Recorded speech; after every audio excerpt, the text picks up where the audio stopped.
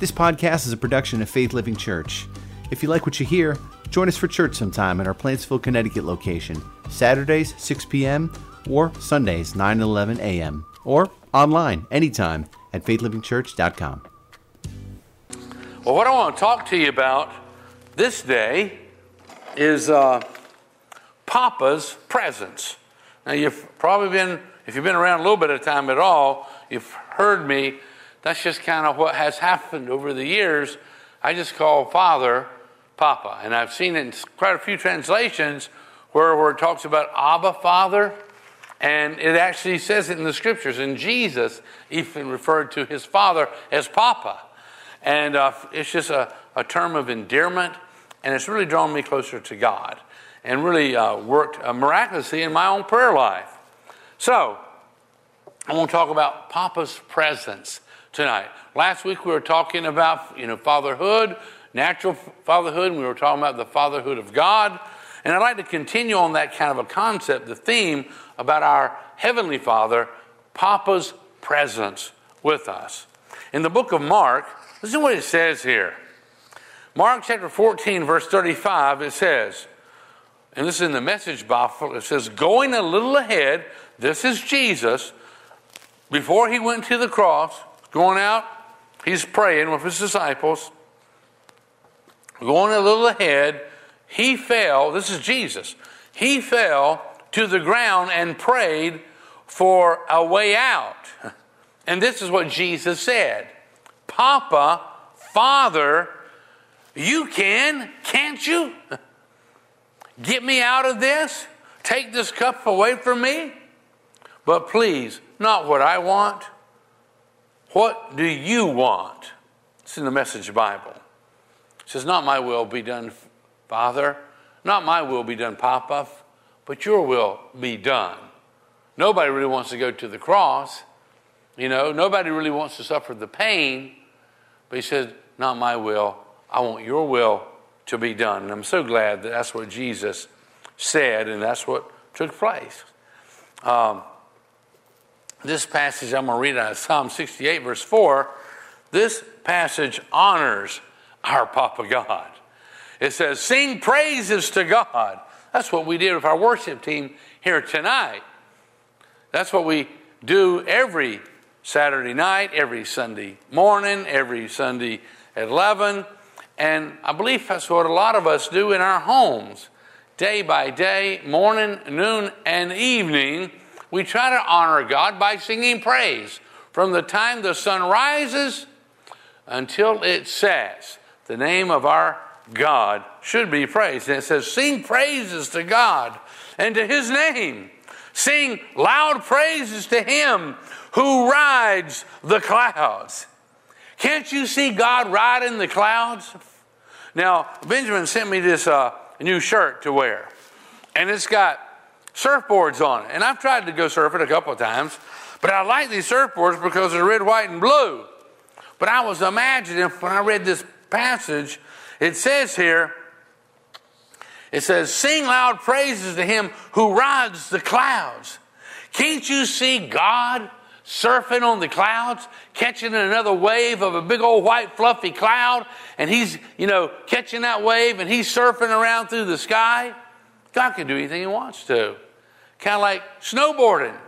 But this is kind of like cloud boarding, Anyhow, I just said, man, I can visualize God doing that. I think God is cool. I think he's awesome. I think he's fun to hang out with. But it says, sing praises to God and to his name. Sing loud praises to him who rides the clouds. His name is the Lord. Rejoice in his presence. And I'm going to tell you what, no matter what's going on with this virus, you do not have to social distance with God. You can just get as close as you want to him. Let him get as close as he wants to you, because he loves you. He's just crazy about you. But the latter part of this, verse 6, it says, rejoice. No, it's the latter part of verse 4. Rejoice in his presence.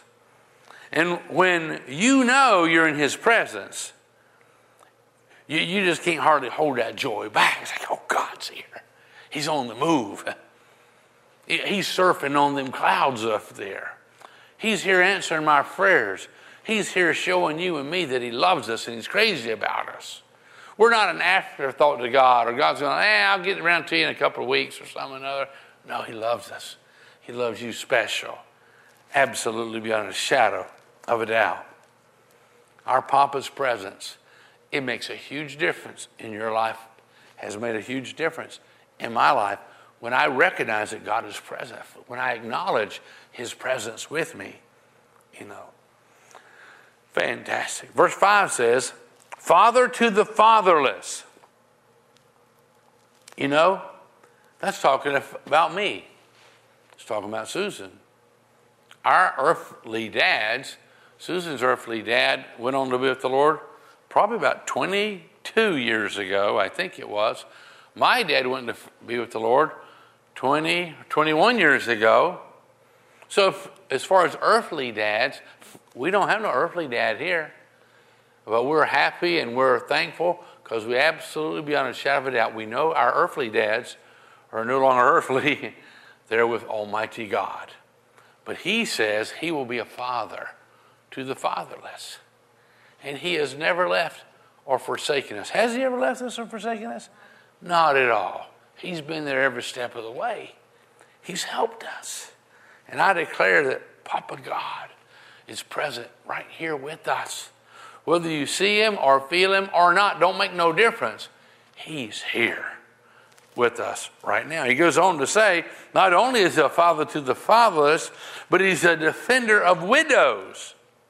If you're a widow, no, you're not alone.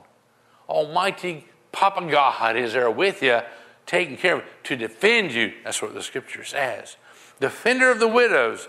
This is God, Papa God, whose dwelling is holy. God places, verse 6 says, God places the lonely people in families. And you know what? That's what the church is. It's a family. That's what life groups are all about. And all the facets of the local church, that's God's family, where he reaches out and he loves his children, because he don't want you to be alone. He don't want you to be lonely at all. He says he's a defender of the widows. This is God, whose dwelling is holy. God places the lonely in families. And he sets the prisoners, no matter what you've been a prisoner to, no matter what you've been chained by, it says he sets the prisoners free from every chain that ever has bound us. He sets, this is Papa God, he sets the prisoners free and he gives them joy. Gives them joy. And the joy of the Lord and our relationship with him, it is our strength. He enables us. He gives us his power through that joy and our relationship with him. Now, I've shared this with you, I don't know, probably a dozen times since we've been here. And we're kind of new kids on the block here, aren't we? This October we'll have been here 40 years. But I was sharing years ago, I discovered this, and I want to share it again for a reason. That there was an atheist, and he once came into this little old town, and he went to the town green, and they had a little, platform up there where they would do special things. And this atheist, he came up there, took, the center stage of this little platform there, and he says, if there is a God, that's the way he started it off. And he kept challenging God and tried to draw a big crowd of people around him. And he said, if there is a God, I'll give you 60 seconds to strike me dead. And then he talked to a few. He said, and if God don't strike me dead, it proves that he don't exist. That's what this atheist said. So he get up there again, and he challenged God, if you exist, strike me dead. And I'm going to count it off. You got 60 seconds. He's trying. He'd go all kinds of towns and do that to try to disprove that God existed at all, It's kind of like a little child, Can you imagine this for a moment, You're a little child, 2, maybe 3 years old, and you go up to your papa. You go up to Papa. Maybe you've been in an orphanage for a while, and this Papa came with his wife and adopted you, And now he's got these fears in his doubt. And this little kid, 2, 3 years old, comes up. If you're really my papa, strike me dead in 60 seconds. Prove that you're my papa by striking me dead. Who in the world would ever respond to such a, accusation like that? Would a loving papa strike his kid dead to prove that he is their papa? No way. And some old atheist who is a foolish man, the Bible tells us that the fool has said it in his heart, there is no God, would ever challenge God to do something foolish. You think you can exhaust the love and the mercy and the patience, the kindness of God in 60 seconds? Never. And God never would, respond to some kind of idiotic challenge like that. Did I say idiotic? Is that okay to say in church? I didn't say it. It's an idiotic challenge is what it was, Anyhow, a loving father would never show himself by such a foolish challenge. 1 John chapter 3, verse 1 says, see how very much our Father, our Papa God, see how very much our Father loves us, for he calls us his children, and that is what we are. But the people who belong to this world don't recognize that we're God's children because they don't know him, and they surely don't sense his presence. But just because you don't know my dad or my mom or my brother or my sister, just because you don't know them don't mean that they don't exist. And just because you don't know my God don't mean that he don't exist, So just remember what the Bible says. God is love. And you can never exhaust his patience and his love with a foolish challenge like that atheist had made of God once upon a time. Now the Jewish leaders took offense that Jesus called God his Father. They were pretty upset about it. Here in the book of John chapter 5 verse 16, it says, so the Jewish leaders began harassing Jesus for breaking the Sabbath rules. But Jesus replied, my Father never stops working. So why should I? Is what Jesus is saying. He said, my Father never stops working, so why should I? Well, he was, in essence, saying, like Father, like Son. So I'm touching people's lives and I'm healing the sick, even on the Sabbath. That's what Jesus was doing. And in verse 18, so the Jewish leaders tried all the more to kill him. In addition to disobeying the Sabbath rules, he had spoken of God as his Father. Boy, they was bent out of shape about that when Jesus referred to God as his Father, as his Papa God. They didn't like that at all. Thereby making himself equal with God. Papa God. He referred to him, and the religious leaders did not like the fact that he claimed such intimate relationship with the Almighty, with the Most High. Verse 19 says, Jesus replied, I assure you, the Son, referring to himself, the Son of God, the Son can do nothing by himself. He does only what he sees the Father. His Papa God is what he's talking about. He does only what he sees the Father doing. Whatever the Father, his Papa, does, the Son also does. Like Father, like Son is what he's saying. Children are greatly influenced by their Papa. It has a dynamic impact upon their life. And Jesus referred to the Almighty, the Most High, the Father, as being his Father. The Abba Father, the Papa God, his Papa God. And religious people didn't care for that. Verse 20 goes on to say, for the Father loves the Son and tells him everything he is doing. He said, I got my marching orders every day from my Father who loves me, and he loves you, and I'm here on a mission to help you. On a short flight from Tucson to Phoenix, I noticed a young woman with her baby. They were both dressed in white dresses. The mother was smiling, and the little baby was saying, Dada, Dada. And the little baby was darling. She wore a little pink bow where her hair would probably be pretty soon. It was just darling. They sat down opposite me, and every time anybody went by, the baby would say, Dada, Dada. The young mother said they were going home, and Daddy was waiting for them. I think they had been gone like overnight. It was a long, long time like that. And everybody was so happy. And we all enjoyed the little baby. And the mother had a little thermos with some orange juice in it. And she kept feeding the baby a little fruit and then a little bit of juice. It was a rough life.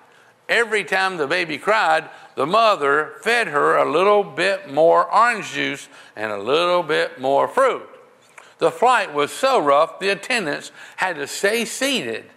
All the fruit that had gone down then came up. I think more came up than had actually gone down.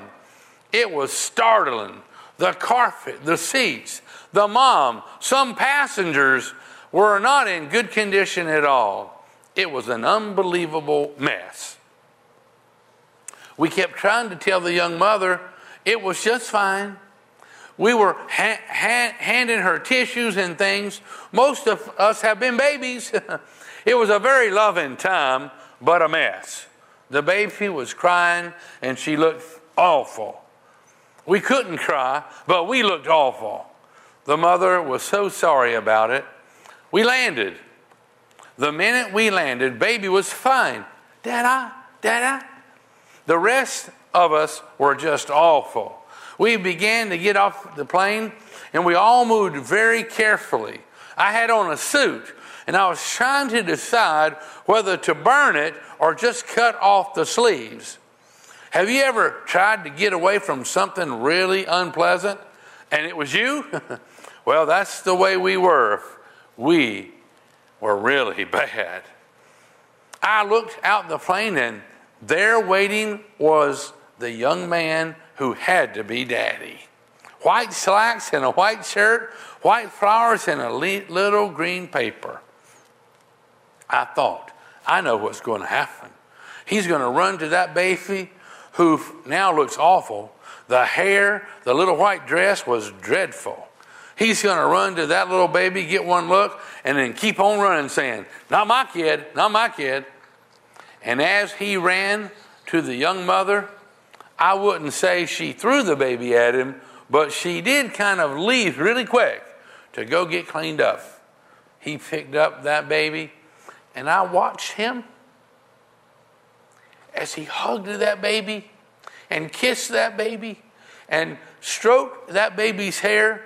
And he said, Daddy's baby, come home. Daddy's baby, come home. I watched him all the way to the luggage claim area. He never stopped kissing that baby. He never stopped welcoming that baby back home. I thought, where did I ever get the idea that my Father God is less loving than a young daddy in white slacks, a white shirt and white flowers and a green paper? Do you think God is as loving to us as that daddy was to his little baby girl? I'm going to tell you, God loves you and he's crazy about you. And he's always there for you. I don't care what kind of a mess you created. He's there to love you and to clean you up, forgive you, do whatever he needs to do to help you out. And he will never back away and get away from you because of the mess you've been in. I'm telling you, Papa God's presence makes everything different. He changes us. There's an old song, I heard it years ago, many, many times. And anytime Billy Graham was ever in some great grand arena somewhere teaching and all, at the end, when he invited people to come accept Christ, they always played this song. It was called Just As I Am. And here's the words of one of the verses. Just as I am, without one plea, but that thy blood was shed for me, and that thou biddest me come to thee, O Lamb of God, I come, just as I am, with fruit and fruit juice and throw up and whatever else is around there, just the way that little baby girl came to her father. We are a mess sometimes. And that old hymn, so powerful, just as I am. Just as I am, thou wilt receive. Just as I am, thou wilt receive. Wilt welcome, pardon, cleanse, relieve. Because thy promise, I believe, O Lamb of God. I come. I come. God will always welcome you. You have never been so bad. You have never been in a mess so bad. You've never created the mess so bad that God holds his hands out from you. He just welcomes you just as you are, and he's the one who will clean you up. If you think, well, I got to get me all cleaned up before I come to God, it just won't happen. We can't quite do that. But we come to him and he just cleans us up because he loves us so much. He genuinely does. Romans chapter 5 verse 8 says, but God showed his great love for us by sending Christ to die for us while we were still sinners, while we were still a mess. God showed his great love for us by sending Christ to die for us while we were still sinners. Just as I am, I come. Just as we am. That don't sound quite right. Just as we are, we come. And he cleans up the mess on the inside of us. Just as we are. We got to understand that. He loves us. He's crazy about us. Marianne Bird wrote, I grew up knowing that I was different, and I hated it. I was born with a cleft palate. And when I started school, my classmates made it clear to me how I looked to other people. A little girl with a misshapen lip, crooked nose, lopsided teeth, garbled speech. That's what they helped me to see very clearly. When schoolmates would ask, what happened to your lip? I'd tell them I had fallen and I had cut it on a piece of glass. Somehow it seemed more acceptable to have suffered an accident than to have been born different. I was convinced that no one outside my family could ever love me. There was, however, a teacher in the second grade whom we all adored, Mrs. Leonard.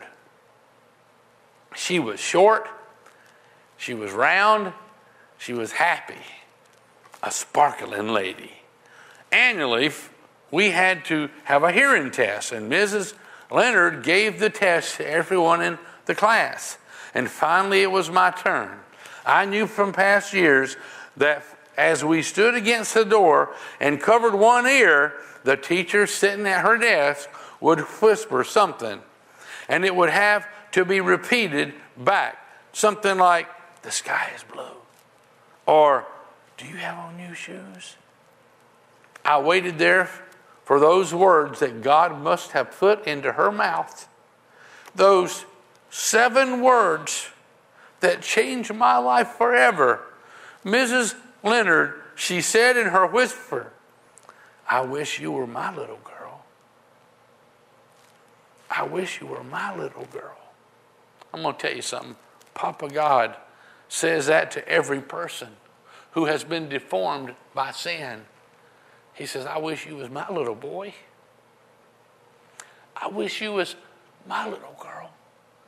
And just as we are, we can come to him and he changes us. His presence brings about a transformation in our life.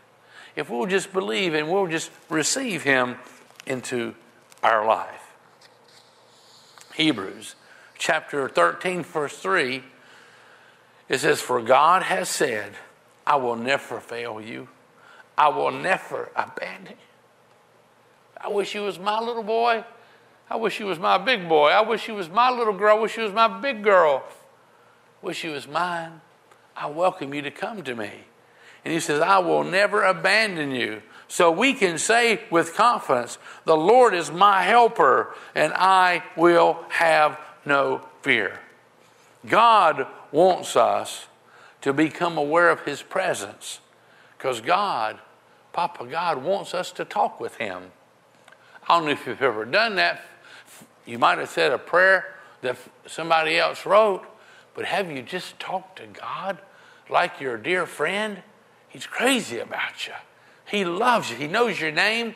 The Bible says he knows how many hairs is on your head, and they're always changing, you know. Listen to what Jesus said here in Matthew chapter 6, verse 7, it says, when you pray. He didn't say if you pray. He said when. He assumed we are.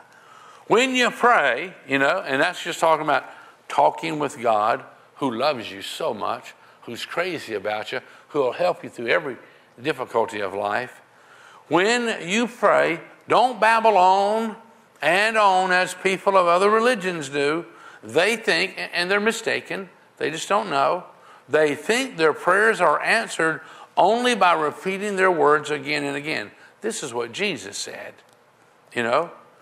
Prayers are really answered by having the faith or having, the assurance that God hears you, He loves you, He's going to help you in your time of need. It's a confident expectation that God cares about me. That's why our prayers are answered. And Jesus goes on to say in verse 8, don't be like them. Don't just, say things over and over and over thinking that the more you say them, that God's going to hear. Because that's not the way we are toward our children. We hear our children say, I'm hungry, or I got a splinter. We go right there and we help them right then. We don't go about those other ways. And he says, don't be like them, because your Father knows. This is Jesus talking. He says, because your Father knows exactly what you need even before you ask Him. Pray like this. And he goes on to say, our higher power. Nah, he don't say that. Jesus says, pray like this. Our Father, Papa God, our Father, our Father, our Father in heaven, may your name be honored. When it says, hallowed be that name, that means holy. May your name be honored. I'm coming to you, Father, in the name of your Son. And I'm asking you, because that's what Jesus said when you pray, go to the Father, go straight to Him. And see, we honor Him by having faith to talk to Him openly and honestly as we would to our dearest friend. That's just the truth of it, The most wonderful sound to me is to hear my children's voice on the telephone. It's because they're older. When they were little, it's just to hear their voice, Daddy, and all. A great, fantastic sound to my ears is my children's voice. Anytime, day or night. And you know what? My mama has taught us something, and she uses this term all the time. And she says, anytime, day or night, you can call. Anytime, day or night, you can just come to my house and just come right on in. Anytime, day or night. And this is what she says. She says, anytime is a good time. I put her to the test one time. Susan and I had driven all the way down there. We got there in the middle of the night. And I called my mama. I was sitting on the porch. I said, Mama, how you doing? She said, I'm doing okay. I said, can we come over for a visit? She said, yeah. And then I knocked on the door. And she opened the door. And she kind of stumbled a little bit. And she has made this statement so many times to me. And I know it's the heart of God who says it to us. Anytime is a good time. You can't pick a bad time to go to God. Whenever it is, you don't have to wait for a special occasion. You've already been invited. And that song that Billy Graham always did is so powerful. Just as I am. I don't have to change nothing or fix nothing. I'm just going to come to you just the way I am. And God says what my mama tells us all the time. Anytime is a good time. Nothing is more important to Almighty God than you are His child coming to Him. And when my kids were littler, and it still works now, but they were always welcome. They could bust into my office. If I had appointments, it didn't matter. It was a standing rule. You can always come into my office anytime you wanted to, You could only stay for a few minutes, and then I'd rendezvous with you when I got done, but you could always just bust right in. So I was always available to them, and they might be coming in because they wanted something, and that was okay too. But God is that way. Anytime is a good time to bust in on Him as He's running this whole world, He loves us and He welcomes us to come to Him.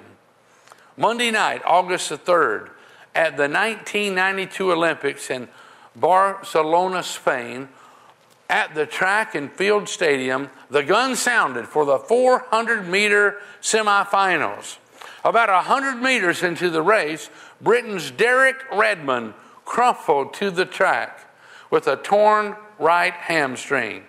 Medical attendants rushed out to assist him, but as they approached Redmond, he waved them all aside. He struggled to his feet. He crawled and hopped in a desperate effort to finish the race. 4 years earlier, he had also qualified for the 1988 Olympics in Seoul, Korea. 90 seconds before his heat, he had to pull out of the Olympics because of an Achilles tendon problem. Following that injury, he had 5 surgeries. Yet somehow he had qualified again for this 1992 Olympics. And he just suffered a career-ending injury. But he said to himself, I'm not quitting. I'm going to finish this race. He works his way, hopping and crawling at times down the lane. And up in the stands, a big guy wearing a T-shirt, tennis shoes, and a Nike cap that said, just do it. He, across the front, it said, just do it. And out of the grandstands he came, and he hurled aside a security guard who tried to stop him from going out to his son, this was Jim, Derek Redmond's dad. And he came to his side and he embraced him. And Jim was one of those sports dads who changes his whole life for the sake of his athletic son. He changed jobs. He moved to find the best training for his son. Now, arm around his son's waist, Derek's arm around his dad's thick shoulders and neck, they continued down the track. Mom and sister were watching the race back home on television. His sister who was pregnant, went into false labor. Mom was weeping. And there at the stadium, the crowd is standing, cheering Derek and his daddy as they work their way around that track until finally, arm in arm, they cross the finish line. Does your Papa God care less for you than Derek's dad cared for him?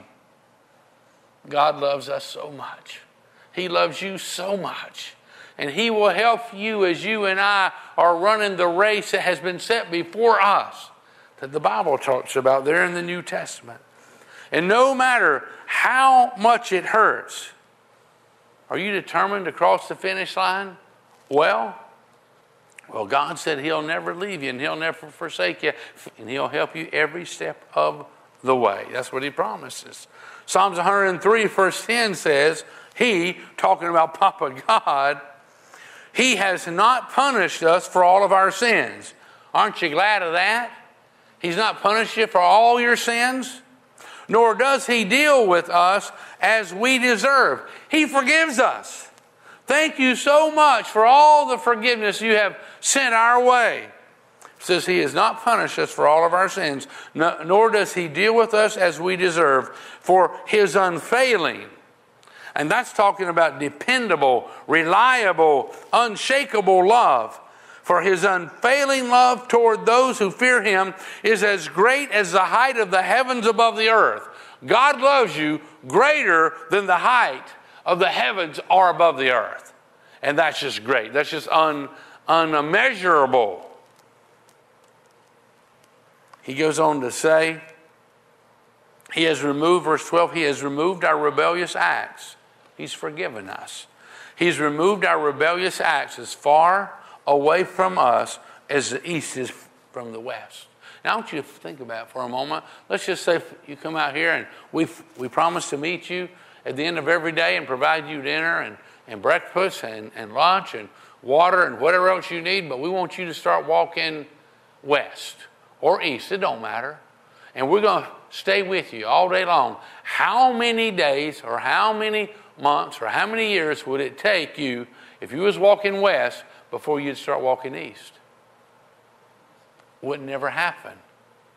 Because you can just walk west around this whole planet, and west is always going to be west, and east is always going to be east. You can walk from the South Pole to the North Pole, and you'll get there. Or from the North Pole to the South Pole, you can get there, but not from east to west. It's unending. And the Bible says that God will separate our sins. He will remove our rebellious acts as far away from us as the east is from the west. And you can't measure it. It's just too far. The east is from the west. And he says he'll remove that rebellious acts because he loves us. Verse 13 says, the Lord is like a father, Papa God, to his children, tender and compassionate to those who fear him. For he understands how weak we are.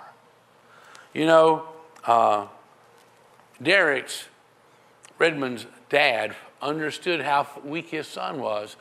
And he came out there, and all those security guards tried to stop him. He's a big old guy. He just pushed him out of the way. So I'm getting there to my son. I'm going to help him. He knew how weak he was. He knew what he'd gone through. And God knows how weak you are. And he knows what you've been through. And he's always going to be there for us. And he goes on to say here, for he understands how weak we are. He knows we are only dust. And he's going to be there for us because he loves us. He cares about us. I'm telling you, God's crazy about us. Deuteronomy chapter 7, verse 6, it says, the Lord your God has chosen you to be his own special treasure.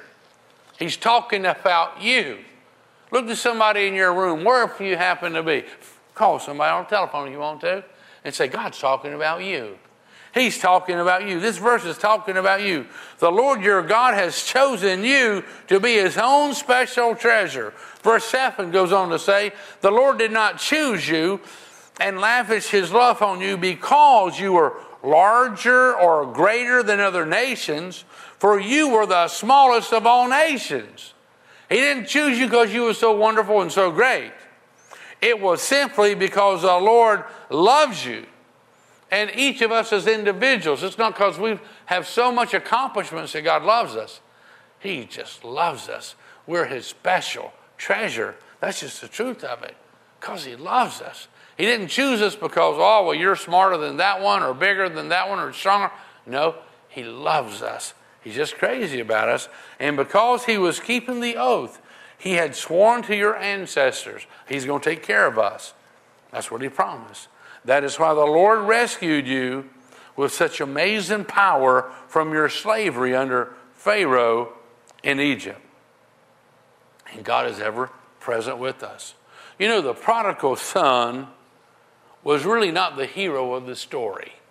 You've all heard of the story of the prodigal son. And it seemed like the prodigal son was the hero. But the father, and maybe it should be called the prodigal's father, or the prodigal's papa. That would be a much more, believable title after you understand how the story goes. Because the papa was the hero. He genuinely was, showing us how much our Papa God loves us. That's what the story was doing. Listen to what it says here in Luke 15, verse 20. So he returned home to his father. And he didn't question his father's love.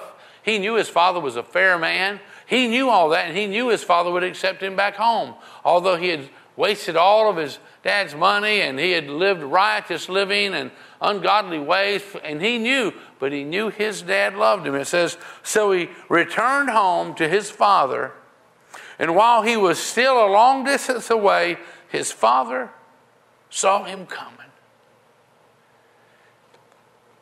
His father had often looked down that old dirt road where he saw his son walk away from him at, and he was always looking down there and saying a prayer for him and hoping that one day, and this day, he was looking down that road, and lo and behold, here comes his son, who had taken his inheritance from dad and went and wasted it until a famine came, and he lost everything. And it says And while he was still a long distance away, his father saw him coming, filled with love and compassion. He didn't have, boy, I'm going to give you a piece of my mind. I told you this is going to happen. You got what you deserve. Not at all. He said, filled with love and compassion, Father ran to his son and embraced him and kissed him. I'm talking about a Papa's presence. I'm talking about our heavenly Papa God's presence. But here, this prodigal son's dad is teaching us a lesson about our Papa God. And it says he ran to his son and he embraced him and he kissed him. And he welcomed him just as he was back home. And he helped get him cleaned up and he helped him get his life back together. Genuinely, he did. Abraham Lincoln, father of our nation, was asked how he was going to treat the rebellious Southerners. How are you going to treat those rebellious Southerners when they had finally been defeated and returned to the Union? And the questioner expected Lincoln to take vengeance. But Lincoln said, I will treat them as if they had never been away. And that's how our Papa God is. Have you missed the mark? Have you fallen away from God? Well, God just says, just as you are, just come on back. I'm going to treat you the same way the prodigal son's dad treated him. I love you, son. And he hugged him and he kissed him and he killed the fatted calf and had a feast for him. He was so good to have him back, you know. And that's how God treats us. It's the wonder of the love of God. It genuinely is. And I'll bet you, if we could go back in history and find all those who knew that son, I bet you, years to come, a lot of people said about the prodigal son, he's just like his papa.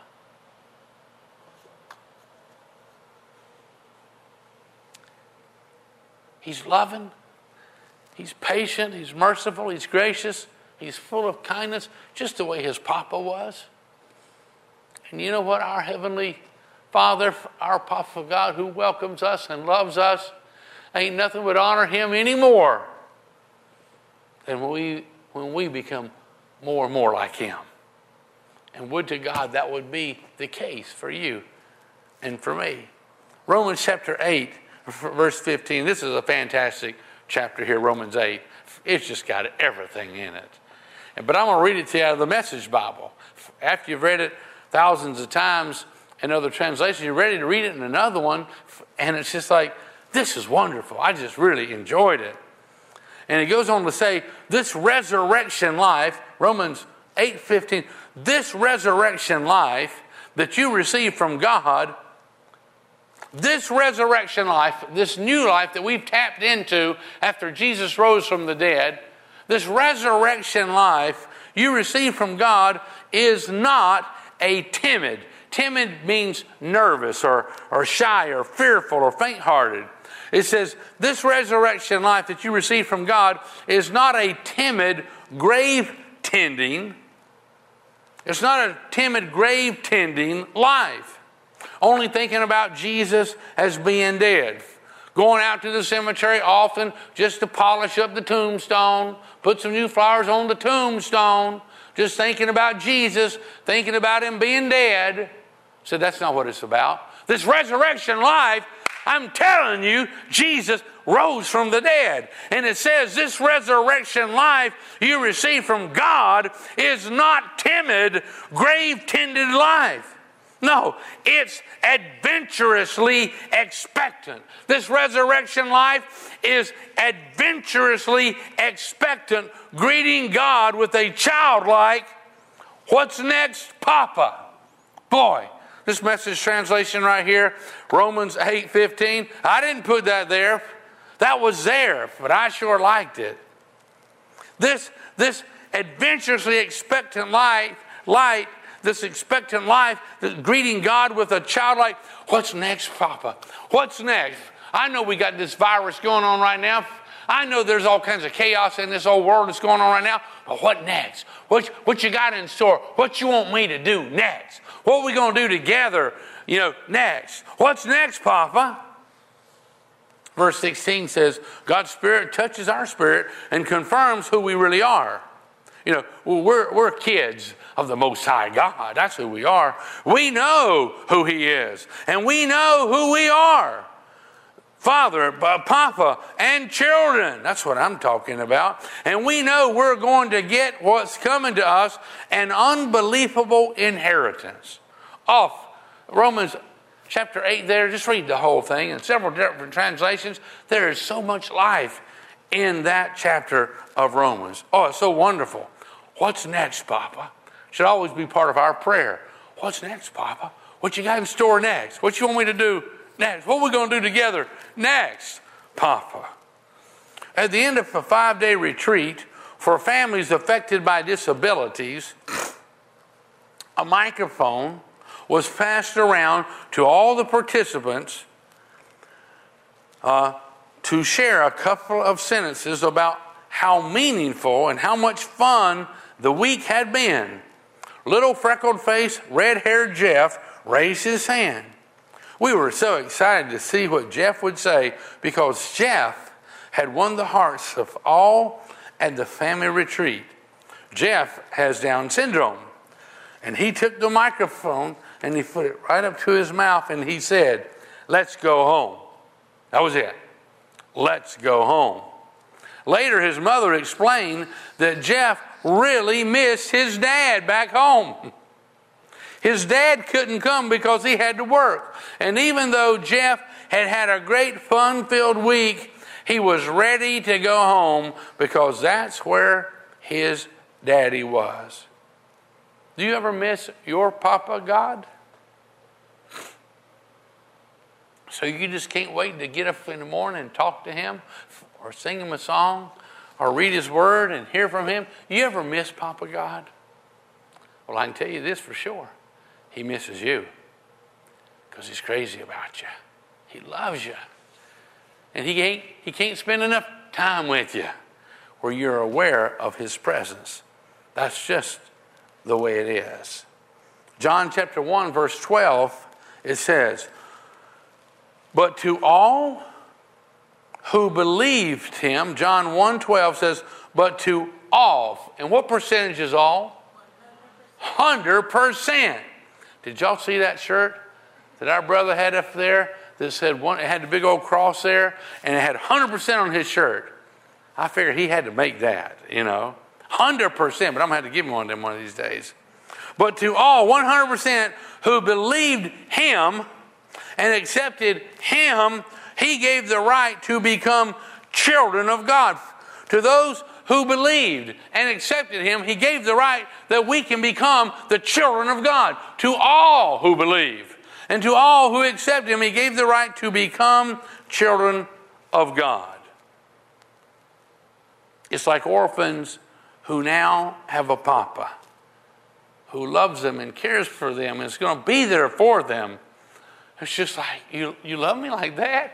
You're going to take care of, you're not going to hold my background against me or the things that I used to do. You're going to forgive all that? And you're going to love me and be crazy about me like that? Oh, and God knows everything about us. He loves us. I'm talking about Papa's presence. It changes us when our Papa accepts us as we are, and He helps us become more and more like Him. He genuinely does. It says in verse 13, John 1:13, they are reborn. Those who believe and accept Him, they are reborn, not with a physical birth resulting from human passion or plan, but a birth that comes from where? From God. A birth that comes from God. That's where that term about being born again, got a brand spanking new start, starting all over again. I'd like to read you this little article I came across about Dad's glimpse of heaven. His last words left us with something to look forward to, by Edna Hirschberger. At 4 a.m., the nurse woke Dad to give him a breathing treatment. Mr. Hirschberger, do you know where you are? Goshen Hospital, he answered politely, and then he closed his eyes again. She wrapped the blood pressure cuff around his arm. Mr. Hirschberger, who's the President of the United States? Dad looked at me with that expression that said, do I have to answer these silly questions? In the middle of the night, she raised her voice.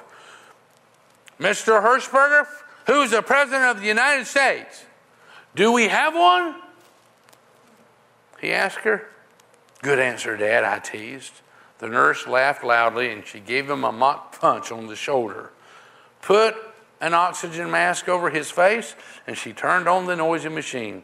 I guess you're awake and alert. A week or two, that's how long the doctor said that Dad might live. And we wanted to make the most of every minute.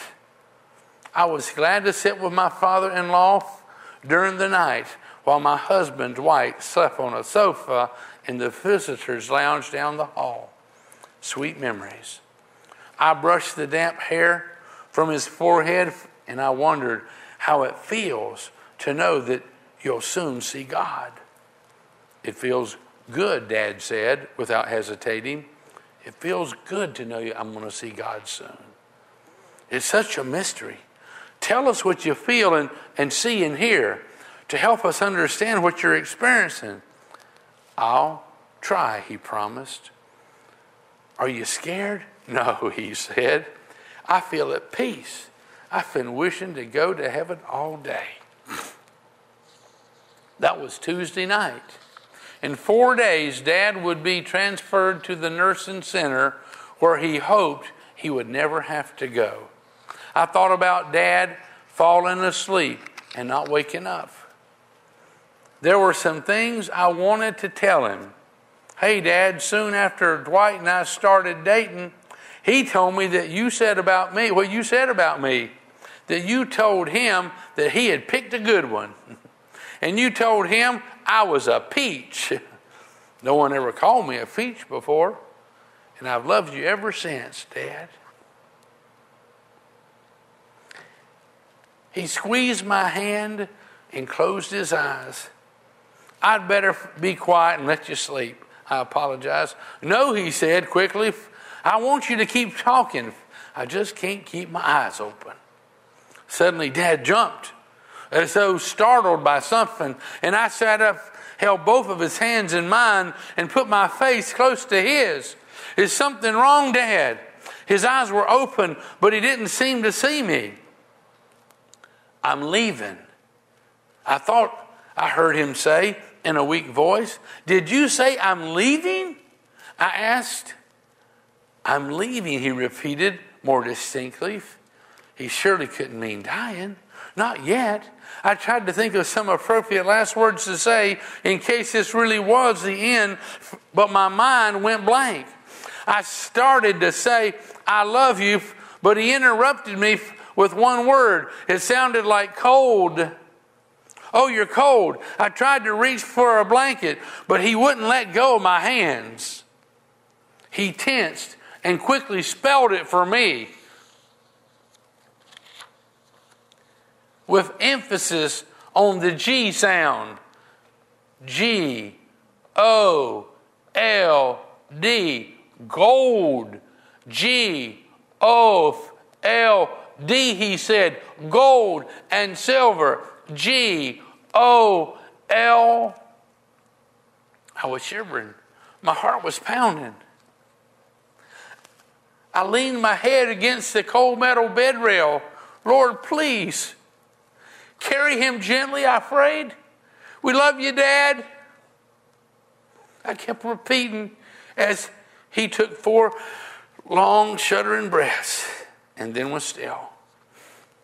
His hands became limp. I should call the nurse, I thought, but I couldn't move. I sat there in the darkness holding Dad's badly bruised hands with intravenous fluid still running into them. My forehead seemed fused to that bed rail, and tears ran down my cheeks. 6 inches from my face, something supernatural had occurred, something far greater than my mind could absorb. I know God was in the room, but I couldn't see or feel him, and I longed to be able to see what Dad had seen.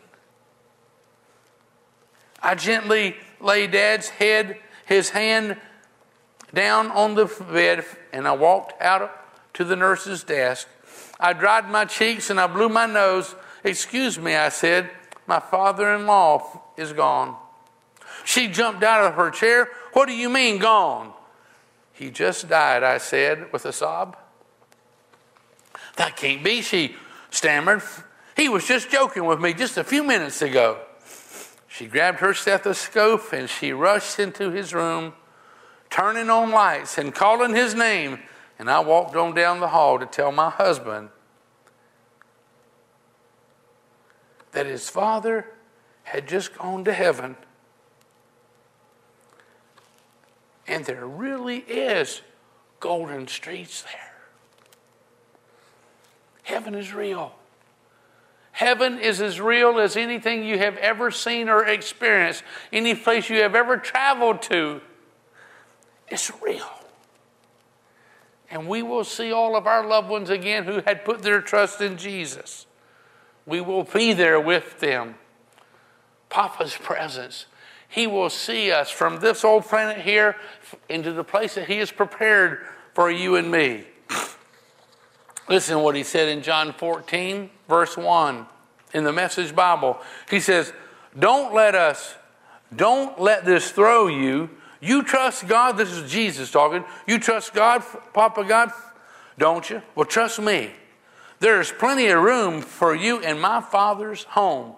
There's plenty of room for you in Papa God's house.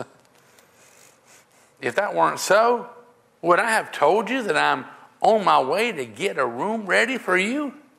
And if I'm on my way to get your room ready, I'll come back and get you so you can live where I live. That's a promise. One day, I will live with him. One day, I'm going to kick off my shoes and I'm going to slide down those streets of gold with my socks on. If God let me, and I'm pretty sure he will. And you already know the road I'm taking. In verse 5, Thomas said, "Oh, hold on, Master. We have no idea what you're talking about. We don't know where you're going. How do you expect us to know the road?" That was doubting Thomas. And Jesus said in verse 6, Jesus said, "I am the road. I'm the road. Also the truth and also the life. No one gets to the Father. No one gets to Papa God apart from me." Jesus. He's the road. He's the way. He's the truth. How do we honor somebody like Papa God? How do we honor him? Well, we try to honor our earthly fathers and mothers. How do we honor God, who has everything? You think we can get God a new tie? Would that honor him? I don't think so. To honor him, I think it honors him when we offer him our love and our obedience and our time. I think it honors him. Desiring to be like him, I think that greatly honors him. And as your life reflects him, people can see him in your life. I think it honors him. And to stand for what he stands for, it honors him. Like father, like son, like father, like daughter. That's what I'm talking about. I'm just about done here. Several months ago, our family went to a swimming pool. I was down in the deep end by the diving board swimming around, and my 4-year-old, Savannah, she came tottering into the shallow end of the pool. She can't swim yet, but she wears these great big old orange floaties, and she can't sink when she wears these big old orange floaties. You know, they're just big and they float so well. Savannah came down the steps, and as soon as she got out there in the water, she said, "Daddy, I'm scared. I want to come to where you are." I chuckled at her naivety. And I said, "Savannah, it's a lot deeper down here." She said, "I don't care. I want to be where you are. I want to be where you are." "Okay, come on," I said. She began dog paddling across the pool. 3 foot, 6 foot, 9 foot, 12 foot deep water. And when she came up to me, she grabbed my neck, and her look of panic gave way to relief. Next to her father, her papa, she felt secure. And it made very little difference how deep or how dangerous the water was. And that's the cry of my heart. And maybe that's the cry of your heart. Papa God, I want to be where you are. I don't want to be on my own. I don't want to have to clean up the messes or chart my own course. I want to, even if it's dangerous, even if the water is deep and dangerous, I want to be where you are, Papa God. It says, last verse I want to read you. Psalm 16, verse 11. Actually, I got one more verse I got to share. But it says here, "You will show me the path of life." I'm talking about Papa God. You, Papa God, will show me the path of life. That's Jesus. In your presence, Papa God, is fullness of joy. That's where joy. Lots of times we're looking for joy in life. We're looking through new things and buy this and have some of that. But it says, "You will show me the path of life, and in your presence is fullness of joy. In your right hand there are pleasures forevermore." And that's what the world is missing, the presence of God that brings an absolute phenomenal joy that satisfies us deep down on the inside. I got a little scripture my wife tore part of the page off earlier here tonight. But it says in Mark 16, verse 19, when the Lord Jesus had finished talking with the disciples, with them, he was taken up into heaven, and he sat down in the place of honor at God's right hand. And the disciples, they went everywhere. This is the last time he commissioned them. He told them what to do. And the disciples went everywhere. And they preached. They shared God's word. And they preached the Lord. And the Lord worked through them, confirming what they said by many miraculous signs. You know, right before I came to church, a friend of mine, Buck, he called me. He said, "Pastor, I got to tell you something." I said, "Tell me, what is it?" He said, "If I was taking a hot water heater to the dump, and I went and I dropped it off there at the dump, and as I turned around, there's a little building there where someone, I reckon they opened and closed the gate for you. And there was a woman, he said, 'Hey, how you doing?' And he asked her, he said, 'How's your husband doing?' Because he knew he had cancer and he had a lot of treatments. And she opened the door and she says, 'Well, you can talk to him. Here he is.' And he asked him, he said, 'Well, how are you doing?' He said, 'Well, I'm not feeling too good. I've had these treatments and all.' And they chatted for just a few moments. And Buck said, 'Well, I'm going to pray for you. I'm going to be praying for you.' He said, 'Well, thank you.' And then Buck cranked up his truck and he headed on home. And before he got too far down the road, the Lord spoke to his heart. And he said, 'You said you was going to pray for him.' So he was a little under conviction. So he turned around, drove back in the parking lot, pulled over on the side of the road and started praying for the guy. He said, God convicted him. He says, 'That's not really praying for him. He's right over there.' So Buck pulled back over there, and the lady said, 'Well, what you doing?' He said, 'Well, I came back to pray for him.' So he got out, and he went there, and he put his hands on the back of the guy's neck, and he prayed for him. And then a little later on, some family members called him up and said he went back to the doctor. And the doctor says, 'You don't have no cancer.' I'm telling you, Papa's presence makes all the difference in the world. all the difference in the world. It says here in verse 20, and the disciples went everywhere and they preached, and the Lord worked through them. And God's nudging us to nudge someone else a little closer to Jesus, to say a little prayer that they accept Christ, or to pray for something that's going on in their life. And it says, and the disciples went everywhere and they preached, and the Lord worked through them, confirming what they said, because what they were saying was God's word. The Lord worked through them, confirming what they said by many miraculous signs. And I'm telling you, the God who we serve, He still performs many miraculous signs. Even in such a time as this, when we can get all bent out of shape and all upset and wondering, what's the world coming to? But I'm going to tell you something. Papa's presence, it changes everything.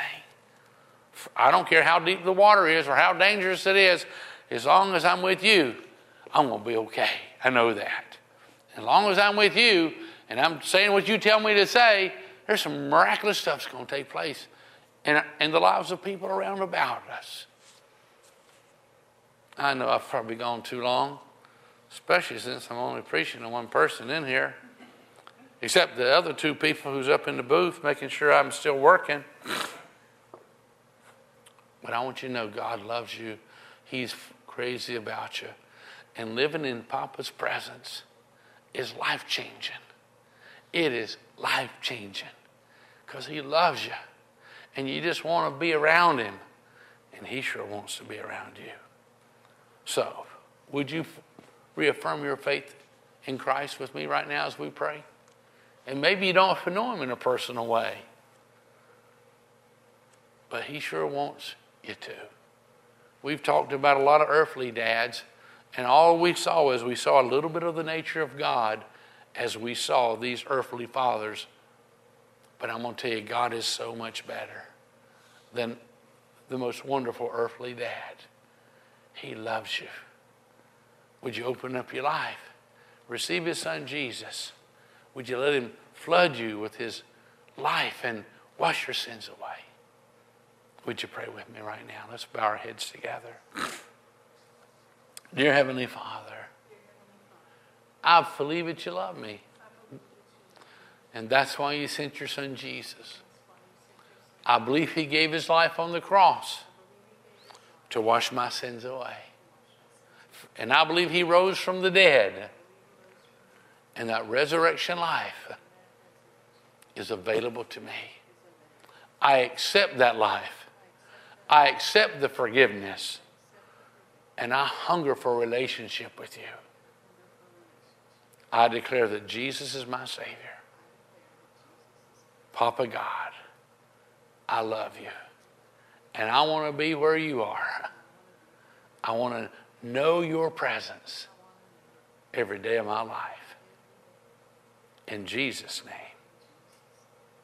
amen and amen.